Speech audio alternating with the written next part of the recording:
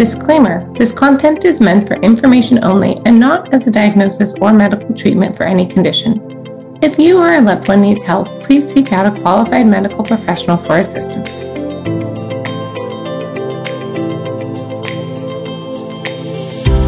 Welcome to the podcast. I'm your host, Katie Oshta, BSN, RN, IBCLC, and infant feeding specialist. Quench your thirst for knowledge and travel with me across the nation to discover, learn, collaborate, and better serve clients from all over the globe. Let's ride and thrive together. Today on the podcast is Dale Amanda Tyler, a board-certified ornithologist, head and neck surgeon, fellowship trained in complex pediatric ornithology. She is Canadian, moved to the U.S. after completing medical school in 2002. She has been actively involved in the care of tethered oral tissues since 2007. Dale has a Master of Public Health with a thesis topic on the impact of frenotomy on feeding and speech in children. She has set up several tongue-tie programs in academic and private practice and is currently the co-owner of Riviera ENT in Santa Barbara, California. She treats at least a dozen people of all ages each week with tongue and lip ties, along with her general ENT practice, and speaks nationally on the topic. She has also been one of few ENTs that are vocal advocates of treating tongue and lip ties and has published in support of treating this problem. So join me in welcoming Dale today. I want to start with your education, Dale, because you're so uniquely educated and talented. Like, just looking at your CV, it's like, wow. I mean, medical school, residency, fellowship, and then a master's in public health, and all over the world. Like, yeah. So you've gone around and traveled. That's awesome. Yeah. I mean, for the most part, I'm, North America based. I'm Canadian. So I, born and raised there, and I went to medical school in Canada, and I completed that in 2002. And then I moved to the United States. I was at the University of Florida for 5 years. I did my residency, and as it, related to tongue tie, I learned how to attack a frenulum, but in no way did I really learn anything about ankyloglossia other than maybe address the anterior ties, and that's about it. And, sometimes it can have an effect with feeding or speech, but very unclear. And then I moved to San Diego to do a 2-year fellowship in pediatric ENT, and that's where I really came to learn about the impact of tongue ties, about the concept of anterior versus posterior, not even really learning about lips at the time. From 2007 to 2009, it was sort of a little bit of a black box still, but at least I came to really get a deep appreciation of the problem then, and started looking at doing a Master of Public Health, and started thinking about a topic that, selecting the topic of ankyloglossia, of frenotomy, for my thesis. And from there, I started working exclusively as a pediatric ENT in the academic world. I was in Nashville at Vanderbilt, and that's where I was remotely actually doing a Master of Public Health thesis, or Master of Public Health degree with the University of Liverpool. So it's a British school, and the thing that was interesting about it was that I was the only one, I think, from North America in the entire program. Most of the individuals were working for the WHO, were heading up maternal fetal programs in Africa or Afghanistan or wherever it was. So really kind of multinational. And then after that, I moved back to California and worked in the private practice world. So I sort of have had training and experience in different countries, in the academic side and in the private practice side, and really got to see a broad experience of the problem of tethered oral tissue, of tongue tie, and also, through it all and through life experience and having kids, I've got to see it on the patient side as well. What did that Master's of Public Health do to you? Like, how is that a different, as someone who doesn't have that experience, how is that different program than when you already had medical school, you already had residence and a fellowship? Yeah. Like, how does that? Yeah, I think I'm a lifelong learner. I always think of what my next degree will be, which I think my husband would kill me if that was any time in the near future. But I do think that there's probably more degrees in my future, because I see how important the business of medicine is, or some other, policy making aspects of medicine, and in trying to affect change, recognizing that it's much better to do it from a policy and on a larger, broader scale than just kind of micro in your own community. The Master of Public Health, I think what I was thinking it was going to give me is not necessarily what it ended up giving me. I think I went in pondering, well, what if something happened to me and I couldn't be a surgeon anymore? And, well, maybe if I got burned out, maybe I could head up an NGO or do something, have some sort of skill that I wouldn't have necessarily learned in medical school to give me a broader range of understanding on another career if I needed it. But what I came to learn really was that it's hard for me as one person to do much to make a change, even to publish one paper or, to treat tons of patients in a community or in a region. But what really is important is this concept of policy, of empowering women, of giving equality, of providing education. And that really, as a doctor, I was much less helpful, as a policymaker or otherwise. So that's where I start to try to move towards changing policies, because that's what some of my Master of Public Health experience has taught me, is that it's not just, I'm going to understand more about treating COVID in my community or whatnot. It's more about, to really change disease, there's so many socioeconomic factors to disease that is more important in really changing the world for a better place. Absolutely. I would totally agree. And I see what you're saying, that you can make a difference in your community here as a provider, but that if you change policy, you can hopefully affect many, many more communities and widespread. Yeah, and this is probably getting into other areas you're going to go into after, but, specifically as it pertains to my specialty, when you look at the concept of tongue ties and how it affects feeding and speech and how it should be treated, the sad reality is the ENTs have taken a stance that is adversarial and that is minimizing of the problem of ankyloglossia and of lip ties, and that is really, when you look at some of their clinical consensus statement, it really handcuffs parents and other practitioners in what supposedly is the right thing to do. And so I think that's where it's really struck me the most, is I need to change at a higher level than just what some ENTs are thinking. I have to go above. I have to fight the policy of my own specialty, which we've tried to do. I had to write a rebuttal, or I wrote a rebuttal with Dr. Bobby Gahiri and Dr. Suresh Zaghi to this consensus statement that came out that was very biased, that did not include anyone who was particularly interested and that had a different view on the topic than everyone they selected.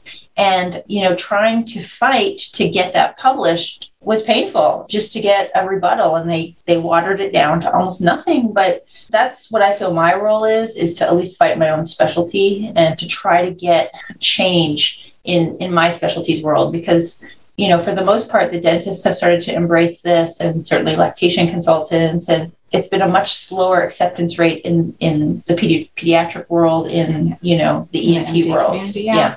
That's actually, I'd say, my number one question for you is, when I think about different health problems we can have and different illnesses and even birth defects and issues, I'll think about something like comparing this to hearing loss. We screen all babies for hearing loss because we know that early intervention creates better results, whether they choose to go with cochlears or whether they choose to do sign language. It doesn't matter what their path is, but they get a better result by having early intervention, right? And early support. Hearing loss is a measurable physical issue. A tongue tie is a measurable physical issue. Like, this isn't some imaginary thing. Part of me doesn't understand why is it so polarizing? How is there so much opinion? You wouldn't have someone have an opinion on whether or not a baby has hearing loss after a screen. There's a lot of subjectivity in medicine. Most of what we do in ENT, they're subjective, apart from, say, if you have cancer or don't have cancer. When you look at how nasal congestion is treated and septal deviation, 80% of people have a deviated septum. 80% of people don't need a septoplasty, but you don't vilify a doctor for performing septoplasty. You don't second guess them and say that they're money grubbing, if they feel like that's the appropriate treatment for the patient.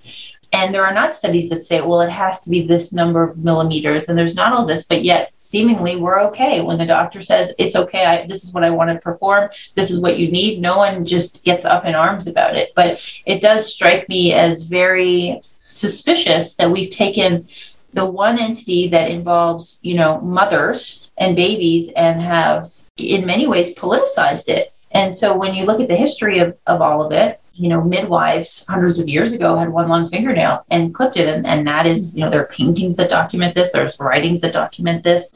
And, suspiciously, whenever it was, I think the 1850s, when commercial formula and bottle sterilization techniques became kind of more mainstream, then all of a sudden that, along with formula lobbies, seemed to shunt all of the children who are having issues with these ties to these other non-breast options. And only when Breast is Best came about and, moms were being told, you have to breastfeed your babies, and they started having problems, did this some specter of like, well, maybe there's something going on here, but it was still minimized. It was still, the mothers were still saying, oh, you're not trying hard enough, use a nipple shield, do this, do that. And my personal belief is the only reason that we've even made it this far is because of social media, with Facebook or other sites, California or other state tongue tie and lip tie support groups, that mothers have banded together, that lactation consultants, they've formed communities that have empowered them to say, no, you're not going to the right provider. No, you need to ask these questions. No, you need to say these things, to provide them some kind of ammunition against a community, a medical community that has been very happy to tell mothers forever that they just need to toughen up. And so we never tell people they need to toughen up and breathe a little bit better, from a septoplasty problem, or just, don't worry so much about your goiter. It's fine. We never minimize anything else. So it strikes me as extremely political and frankly, anti-woman to minimize this severe problem, which results in, maternal and infant problems, from across the board. And it sets up these mothers for anxiety and depression and other things for no fault of their own. They're trying to feed their babies, and this is an anatomic problem that we are negating. And so I think it's wrong and it's bad, and there's no good excuse for it other than we've been wrong all along, and we've just been digging in our heels. And people just don't want to admit that they're wrong and change their ways. But yeah, it's interesting to me how polarizing. I can understand a provider not knowing about it. Pediatricians have 18 years to cover. They can't know everything. They're not infant feeding specialists. I get it. That's my role. They can't do everything. I don't expect them to. But what I don't understand is the polarizing and ENTs should be the specialists of the ears and nose and mouth and throat and all of these things. We should not propagate, propaganda against a real problem. And I think that one of the major issues that has come up that has made the ENTs dig their feet even further in is that for the most part, the dentists have started to embrace it. And so it provides some kind of odd enemy face that, the dentists are the bad guys, and money grubbing and looking for a buck to treat this problem. And of course, across the spectrum, there's always doctors that are going to do too much. There's always people that are going to monetize whatever treatment it is. And that's not good. That's bad. But the majority of people who thoughtfully treat this problem do not just, cut and go. Every one of my new patient appointments for this is 45 minutes. That's a lot of doctor time. And I sit there and I do it again and again because I catch so many other problems, with the mothers and different mental health problems they may be having going along with it. I catch other health issues in the babies, and I would do a disservice to them if I didn't give them the time. But I certainly could make more money doing a sinus procedure or pushing people through. But that's the people who do this thoughtfully, they should be commended. They shouldn't be vilified. Right. And I think the pediatric dentists that I've spoken to said they had thriving pediatric dentist practices. And they said, realistically and honestly, it's not a poor specialty. They were making decent money and with less headache, less insurance, less vilifying, less negativity, and it was an easier thing to do, that they've gone down this path because of different reasons. Some of them, it was a personal path, like Dr. Jesse Witt-Kaufman at Colorado Tongue Tie. He said he had a very thriving pediatric dental practice and sold it to open Colorado Tongue Tie because after his tongue was released, he really felt passionate that everyone should be able to get care. And then there's others who, they had a family member go through it and things like this. But for the most part, people in this specialty have some sort of deep reasoning for it, even if it's just to care for a problem, right? Just that they see it and they feel like they have the ability. I don't see it as that much different as the people who are pediatricians. I mean, how many money-grubbing pediatricians are there out there? These are people that enjoy caring for, children and families at vulnerable times. And it's really not that different. You require a sense of compassion to do this, to do it well, and it's sad to me that that's the state of affairs that we're in. And that's what I strive to fight against. I'm on the board of governors of the American Academy of Otolaryngology. And honestly, part of that is so that I have a seat at the table, that if I hear things going on, that at least I can fight it. Because I don't think that small rebuttal that we published would have happened if I didn't talk to the editor and have some sort of, name behind me. It doesn't matter that I'm not Dr. Gahary, who's published as much as he had. He didn't have a seat at the table, and that's wrong. It's always wrong. But that's the reality of the world, is if you do not have any sort of access to making this policy, you have nothing. And it doesn't matter if you have a giant social media following, or that you give courses, or that, the moms all love you. None of that matters. That is what I've come to learn. If you don't have a seat at the table, you don't have a voice. And correct. That's how we wind up with this problem for so many women, that women for a long time haven't had that voice. We haven't had a seat at the table. And so, healthcare for men's issues gets pushed through much easier than women's issues. And I feel like we're also, women's health issues is such a Band-Aid thing sometimes. I mean, focusing on, I was just talking this morning with Katrina Mitchell, and she's talking about how we focus on things like getting the breast pumps and how that's so wonderful for healthcare. And yet we're completely negating the fact that we don't have appropriate family leave. Like, that's where we should be focusing. Don't just hand a woman a breast pump and say, okay, now you're great. You can go back to work at 6 weeks. It's like, no, how about we actually support families? Right. And we give them appropriate fourth trimester care. But all of it is so important, because there's just so many ramifications. And, I've talked about this before, but a very large amount of the patients I treat come from very humble backgrounds, and they don't have much money. And the children, I feel like those children are most benefiting from these types of procedures, because if I can get them to nurse properly, then they're not being pushed to a bottle and potentially overfed, and then not becoming obese, and then not developing diabetes and high blood pressure at 8 years of age. And maybe they'll live for decades longer simply because they were able to breastfeed. And I don't think that breastfeeding is a full panacea, and I support a woman's choice to feed their baby in whatever way they want to. But there are many women that want to breastfeed that are unable to do so because potentially sometimes, very unfair leave policies and the work that they are in that they won't, that their employers won't work with them to be able to accomplish that. But if we don't give the women the opportunity to nurse because their babies are having anatomic problems that are highly fixable, if we don't fix that, then we are potentially creating health problems that will shorten their babies' lives in the future. And that, to me, is just wrong. Right. But you said these are, a lot of the clients you see are lower socioeconomic, and so they're sometimes not seen as much, right? Their problems and everything else. And it's really terrible, because the more that it's like they're already starting behind the start line. Like they're way back already. Right. And they're not getting the same opportunities. And when they get to school, they may not get the same opportunities, and they may not have all the same options. And so exactly, you're trying to just give them a better start. When you look, if I had to choose, 2 kids and I only had one operating room that were having some speech difficulties, then I would choose, I wouldn't want to make that choice, but I would choose the child who really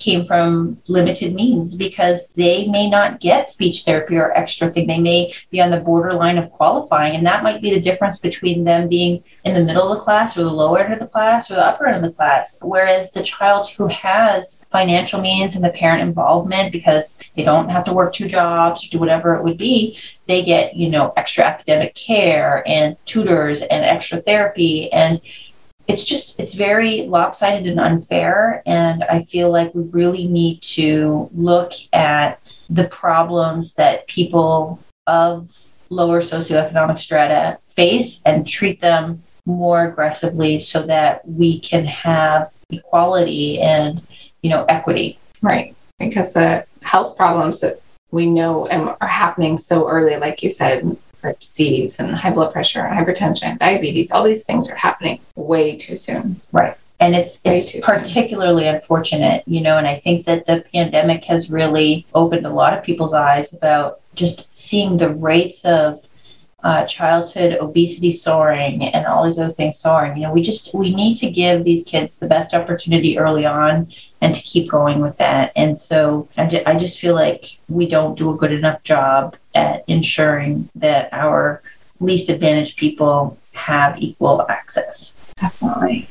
It would be nice to have a much more fair medical system that was not dependent on your income and that people could just... But on the plus side, when I do look at those patients, they get sent to me by really amazing pediatricians that their practices are largely filled with children like that. And so they recognize that this is a problem. And, lately I've had some more pediatricians send me children who are a year old or 18 months old that have lip ties that have been missed, and maybe they nursed okay, or maybe they just went to a bottle right away, and so the tongue was missed. But in terms of lip ties, a lot of them have decay of their upper teeth. And how many children do you see with all the caps or teeth that have been extracted or whatnot? Now there's starting to be a recognition, well, you could just clip that and then they'll let you brush their teeth, and so that's reassuring to me. That shows progress that, right. It would be nice to catch it early on, although right now we don't really have good evidence to say, well, let's preemptively treat these things. So, I don't know that it necessarily would change things, but at least if you start to see, this kid's got buildup of the teeth, they need to get sent to ENT. This is the first time I've seen in the last few months some of these kids coming to me, and it's like, this is great, because usually they come to you and their teeth are rotting off and it's too late,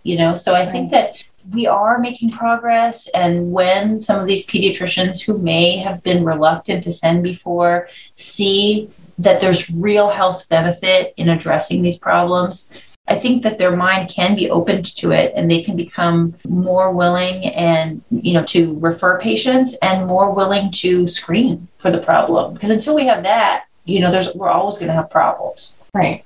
So having a basic screener, and it doesn't need to be a complicated big system. It can be a very short thing. I mean, when any provider meets a client, they're screening them for a lot of things, depending upon their specialty. But primary care, they're, generally screening a head to toe body. And it's like, this should just, as you go down, you start at the head and you look at the mouth. Yeah. I mean, and the pediatricians do a really good job at screening, what are you eating? How much TV do you watch? How much physical activity there are? How many vegetables do you eat? And so it would be pretty easy to include in your screener things that relate to the mouth and feeding and ties. That it's just a question of getting the buy-in to be able to do that. Whereas right now, there's so many pediatric practitioners that, minimize it as a problem at all, which is just sad. There's this phenomenon I call common, not normal. People will say, whether it's just general public, or I'll have providers say, like things like the milk blister, right? Or just really, like cobblestone, totally blistered lips. Even things like I've had older kids with bruxism, TMJ pain at 5, and mouth breathing, and still you go to a provider, and this is kind of ties back into what you're saying about social media advocating for and helping parents know and advocate, because you go to a provider and you say, hey, my kid has bruxism. They can't eat raw fruit and vegetables because their jaw pops and they're sleeping with their mouth open, and you're told they're so normal, they'll probably grow out of it. Yeah, it's a problem. You certainly can see on some of these groups, I joined some of them to sort of watch and to see what people say. And, people will take a picture and then you'll have 20 people say, oh, that needs to get cut. And it's like, well, are they even having symptoms? Right. You can go too far with that. And that's hard. But it's not normal to have problems. Like you should have a healthy kid that maybe they're picky and don't eat certain foods, and maybe they don't want to go to sleep at a certain time. But if they're endlessly having issues with nasal breathing, with feeding, with things taking too long, with terrible bruxism, with whatever it might be, you need to stop and listen for a second and think, is there something else going on here? And not just say, well, that's, that's okay. Because, especially when parents bring something up, if it's bad enough for the parent to bring it up, then I think it deserves a second look. Right. That would be nice. Yeah, there's definitely still too much out there of the, these things are normal, it'll go away. Yeah, I mean, I think that's the hard part with some of these ties is that legitimately there are some people who are very significantly tied that don't really have symptoms. And so what do you do with that group? I don't think we have a good answer for that. If you don't have problems, I mean, arguably you do nothing, and I do see that in some families in whom they may have struggled tremendously with one child and took 4 months to get a diagnosis and come to me, and then there's a marked improvement after. And then I'll see the next child 2 years later on the way home from the hospital. They don't even want to try anything. They just want you to cut. And you look and you're like, but you're actually nursing, So I understand you don't want to go through what you did last time. I get that fully. But we don't have to go after all of these things. We can see, and yes, it's much better to address them early if they're going to cause a problem, but we don't really have a full understanding of, oh yeah, this is going to be a real problem, or, you're going to be okay. And so I just think we have to keep, if we see that there is tethering, we have to be constantly screening and double down on if there are symptoms, let's treat it. But it is hard. I do think the all or nothing approach is not useful, and it does put us at risk of being seen as being overzealous to address all frenulums when not necessarily all tethered frenulums are symptomatic, at least in the way that our current understanding of, the science of this is. And I do struggle quite a lot with some of these buccal ties and these other lower labial ties and things like that, which in my hands, I've not had to address them at all. And maybe I'm wrong. And maybe, 5 years from now, I'll just say shame on me for not having done them. But I feel quite strongly if I address the tongue and then to a lesser extent the upper lip completely, that I've never really seen problems from some of these other structures. And so it is hard for me when I see a patient that they came to me because the baby's not doing well and they've had, 7 sternotomies cut or 7 in their mouth. Like, I don't understand. I don't understand that either. I can see where that would lead to concern. Yeah. So it's hard. There's a needle to thread, and I'm so far on the side of if I can address the tongue appropriately and any associated upper lip problems, that we should be able to get success, along with maybe some body work or whatnot. I just think that when we're going off a photo, for example, like that we're missing half of the equation. And that's what I'll try to remind people is that it is not just structure, it's structure and function. So are we having functional issues? Are you sending me the photo because you're having nipple pain? The baby is gassy and fussy and has lip blisters and the list goes on, on and on. Or are you sending me the photo because your last kid had tongue tie and you just want to roll this one out? Right. Because those are 2 totally different scenarios. And so the photo or the exam or that anatomy is only half of the picture. We need to see if there's a functional issue. I mean, I think that there are times when you look at something and in your head you're like, this isn't a problem at all, but then you hear of how difficult the family's having, and you have to recognize that in some people the most subtle problem is causing a huge medical issue, and in others what appears to be really severe tethering is causing nothing. And so I don't know how it susses out if it's half and half or whatnot. I mean, I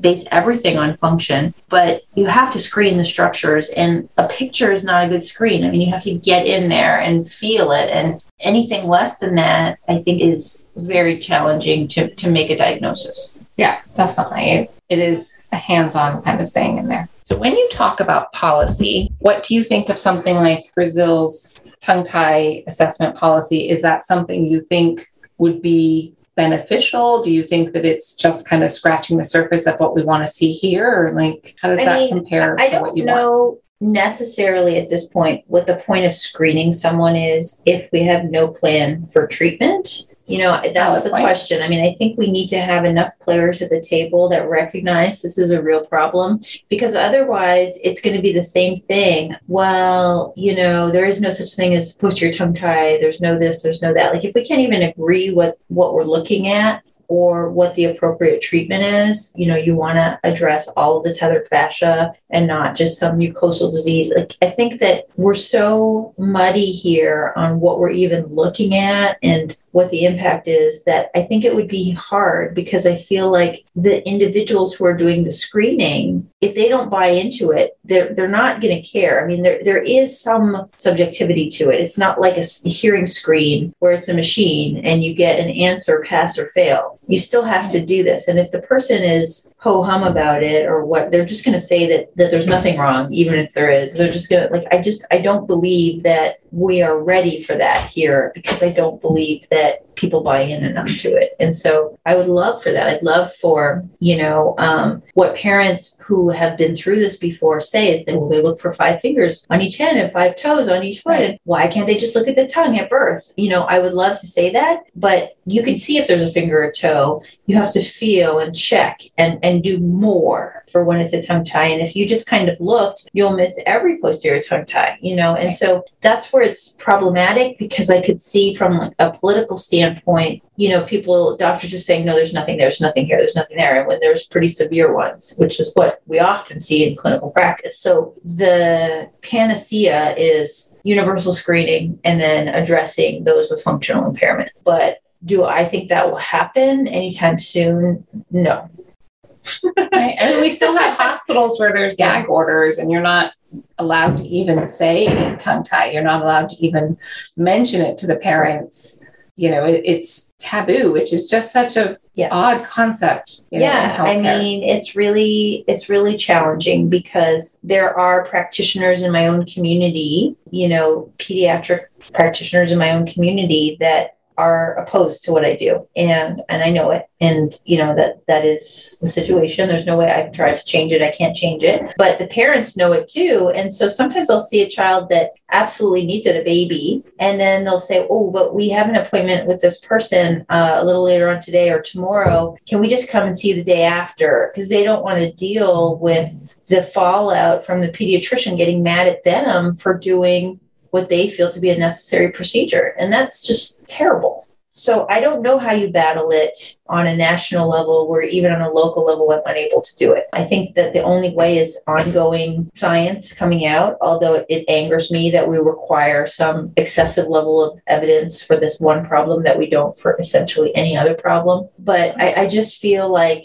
we have to do more, and we are making progress, but it's going to be a while before we get any kind of national health policy when it comes to tongue tie that's good. Because if anything, the naysayers are winning right now, and I don't know when that's going to change. Well, and really research is hugely lacking, not just in tongue tie, but in lactation and in infancy. It's got to be very hard to do some of these studies with infants. Ethically, for you as a provider, if you know that something is going to be beneficial, how are you supposed to withhold that? I think at this point, there is evidence to support the early addressing of these problems. And so any study that is designed that delays the treatment of this problem when the problem has been diagnosed is ethically problematic to me. It also is problematic to just require, again, this excessive level of evidence, on this one problem. So it's tricky. I think what's really been eye-opening to me in recent years is seeing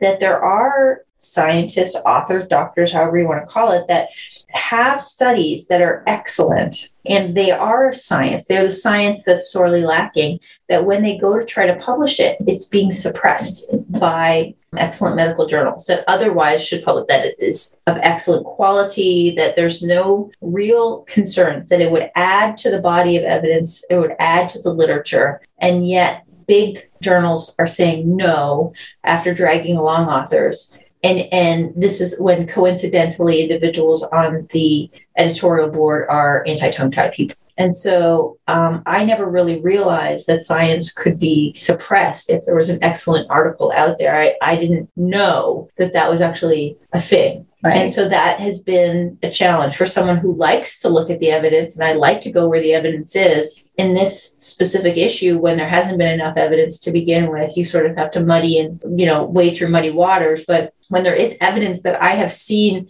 the pre-publication papers that have made it all the way through to final editing, and then all of a sudden the journal says, no, we're not going to publish this, and this, delays publishing and finding another journal for another 6 or 8 months or whatever it is. I mean, they can't have it both ways. They can't say, well, there's no evidence, you can't do it, and then in the same time suppress evidence that actually exists out there. And so it's hard. It's a really bad problem right now. But I do think, much like many other social things that are going on right now, the tide is shifting, and that people are digging in their heels more right now, because we're almost at the point where we're going to make the change and show that what we're saying is true and that we're right.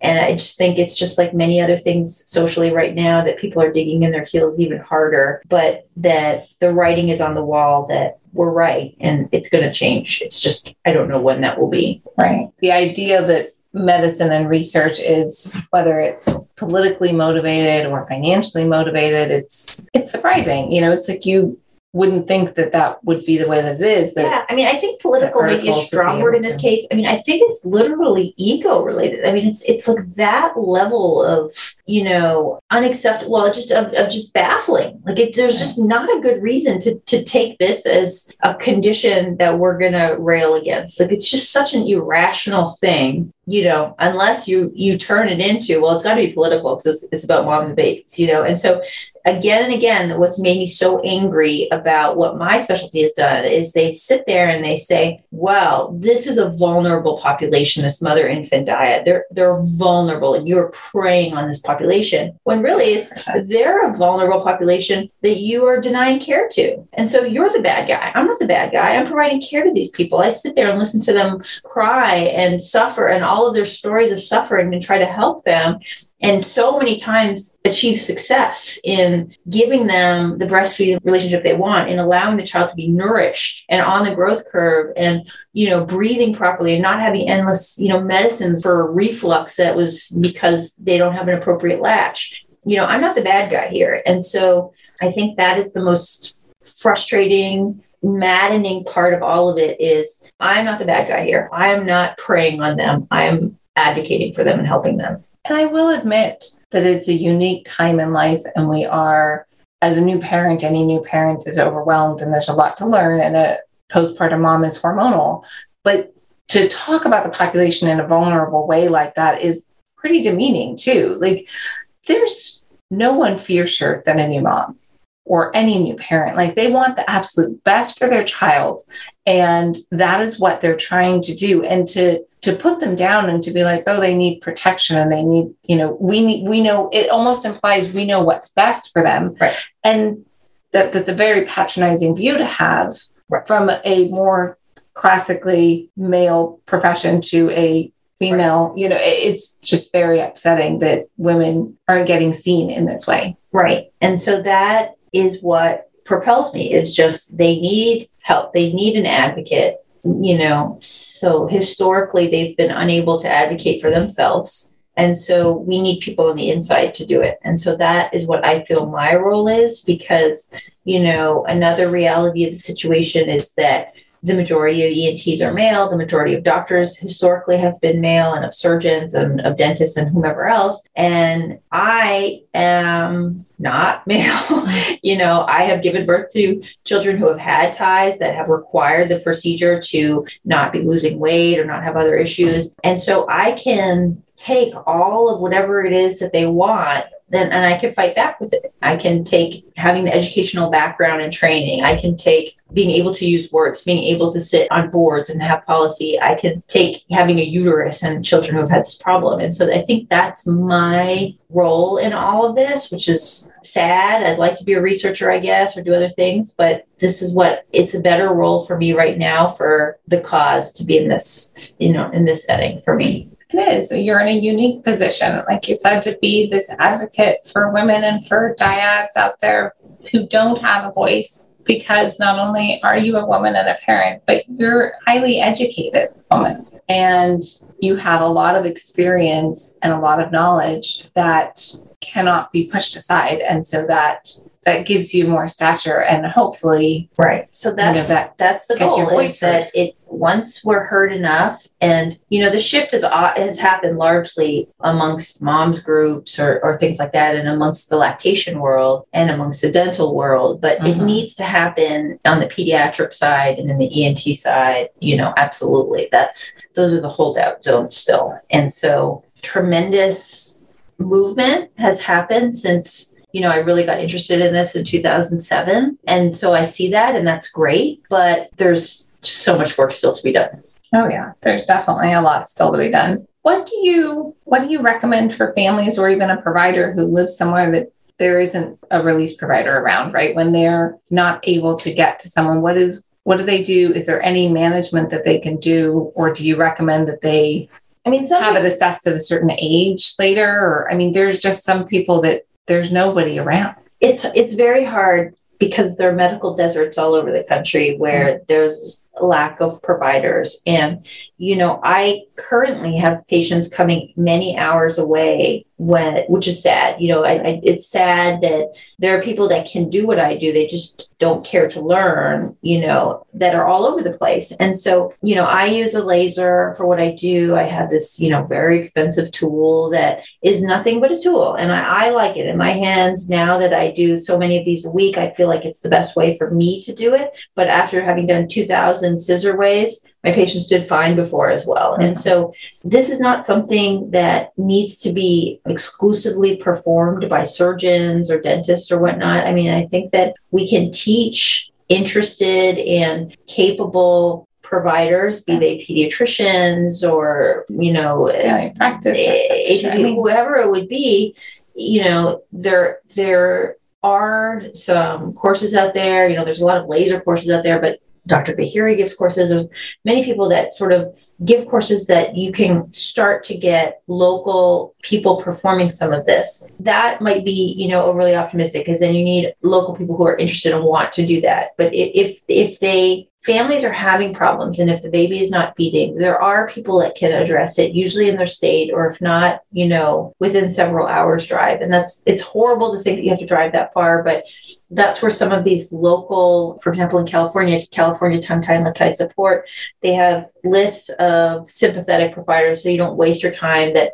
are vetted, that are known to do the proper job and to treat the patients properly. And so, these are kind of not so secret lists, but they're a list that you can access by joining some of these groups. And that is, in some cases, the best if the baby or child is having problems. If they're not, then that's good. But it's, as a parent, it's nice to know, well, these are problems that could develop if they have a tongue tie, and then to seek help in those cases. But it's hard, it's not a very easy thing to do virtually. It requires a lot of in-person, evaluation. So I don't have the best answer for that. And it may be that in some of these markets, like in the Bay Area, there are not that many people that did it. People come to me from all over the place when I was up there, when I was in Fremont, which is kind of hard to get to, quite frankly, because the academic centers maybe weren't offering the same response, right, when families were going for help. And so, that's sad, because an academic center should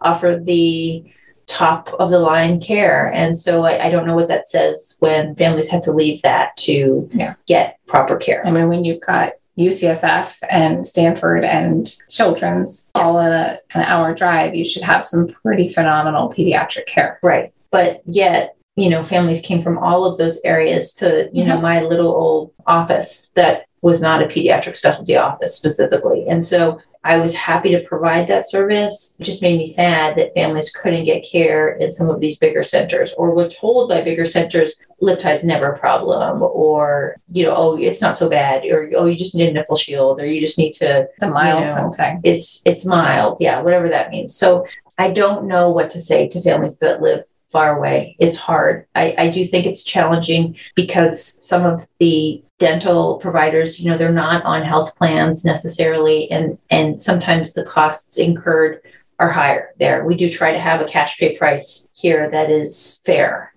for families to, that includes everything, if they don't have a plan that I happen to be on. And so, if you can find someone who will work with you and not make it exorbitant, then that's the ideal situation, and if a lactation consultant calls me and says, this family has nothing, they, obviously I take that into account, and there's not going to be a baby who's not going to get care because the family has nothing. Like that's not acceptable. But the economics of the world, it's kind of hard to find people that will do that. So you sometimes have to dig deep.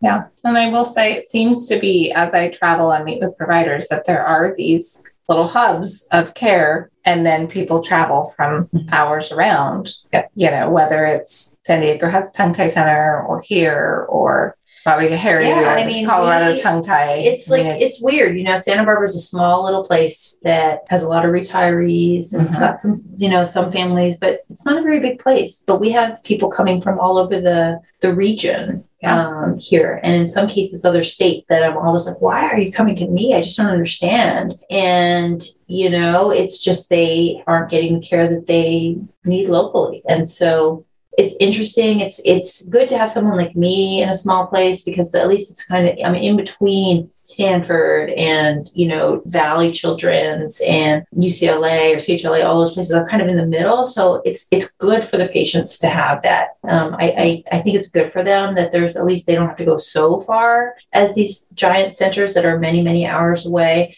And having someone like Katrina Mitchell here is truly outstanding, from a standpoint of my patients being held from a mental health standpoint, and on some of these other more medical sides of breastfeeding. This is the luckiest I've been on that front, of any place I've ever been. So I'm thrilled by what we can offer here in this small town, but most small towns don't have that. And that's hard. Yeah, it is. And I think that hopefully as more providers get experienced and get really passionate like you are, and like some of these other providers are, we'll start to have more and more of these pop up. Right. Right now, there's a lot of I probably perform 8 or 10 of these types of procedures on various age individuals every week.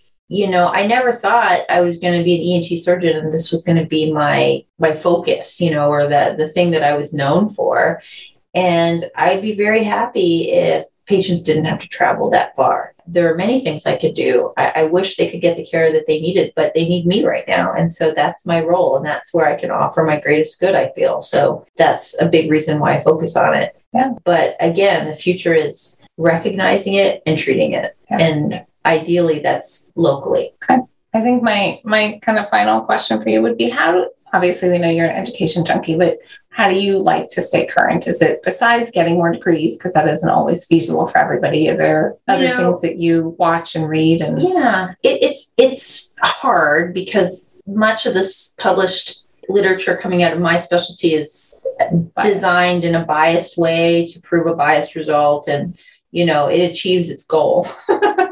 So I read all of the research that comes out, but I of course have to dissect what really the limitations of the study are. And also, I do belong to a number of social media groups of tongue-tied professionals. Some of them are scissor ones, and some of them are kind of more global groups, and some are more kind of laser-based or whatnot, so that I can learn about new techniques or new tools or, new diagnostic criteria or new therapies that are adjacent or whatnot. And I think that's been really helpful, is just kind of learning from other people's evidence. It is hard on some of those groups. There are several big names that, everybody knows. And sometimes they're not very nice to ENTs either. And it's like, I'm not a bad guy here, but I've been called out and, mansplained, as it were, by some of these bigwigs. And, maybe in the past that would have really bothered me, but now I'll answer back, and maybe that's not in my best interest on a global tongue tie scale, but I don't really care. It's hard to be me, honestly, because I don't get credibility, that some of these other dentists or whomever else is. So I belong to, a number of professional social media groups and whatnot. And I also go on various parent group, ones as well. And I try not to chime in. I just sort of watch and see what the families are saying, because some of the information that they are receiving is inaccurate. And I want to know what people are reading. And then there are some groups on the internet that appear to be aiming to get the evidence at the crux of it that are actually anti. It's kind of one of these ironic names of, some of these evidence-based groups. And I want to see what they're saying too, because there are naysayer groups out there that are misportraying themselves. Okay. And so I just sort of try to see it in that front and see what's being published, but it's hard. I don't necessarily have the time to go to meetings all the time for these types of things. And so a lot of those are more geared towards dentists, honestly, and they're not as useful for me in some ways. It's hard to stay current, but I just try to look a little bit at what's being said all the time, and I'm constantly learning in that way. I think that if you're angering them and getting, responses, that says something too, that what you're doing is good, right? You're bringing light to something that they don't want light shed on. Right. And that's why you're getting that response. But right. It's hard. I mean, nobody likes to be the bad guy, right? No. I mean, I don't like to be the bad guy. I don't think I'm the bad guy, but somehow in some circles I am. And so I guess that's part of getting older, is I don't actually care like I used to. I don't need to be friends with everybody. I'm here to protect the diets and to, move the ball to do the right thing for these people. And so that's what it comes down to. And I don't care if I'm a black sheep of my own, specialty or whatever. I'll call out my specialty, but, I'll also call out dentists that are kind of not being reasonable either. I don't care. It's really just trying to find the path that I think is the best for the patients and from an ethical standpoint. Yeah. I mean, that can be from getting older. That definitely happens. But I think also you're getting and seeing enough positive results from patients that it is helping you remember what's more important, right? That it doesn't, what they say out there doesn't really matter. It's what you're doing over here in your office, and it's how you are with patients, and it's how you're helping and making a difference in them. Right. I mean, I think that the proof continues to be when I see a baby that is less than 24 hours old because of the difference that I made with the prior baby, or the sibling of this person, or,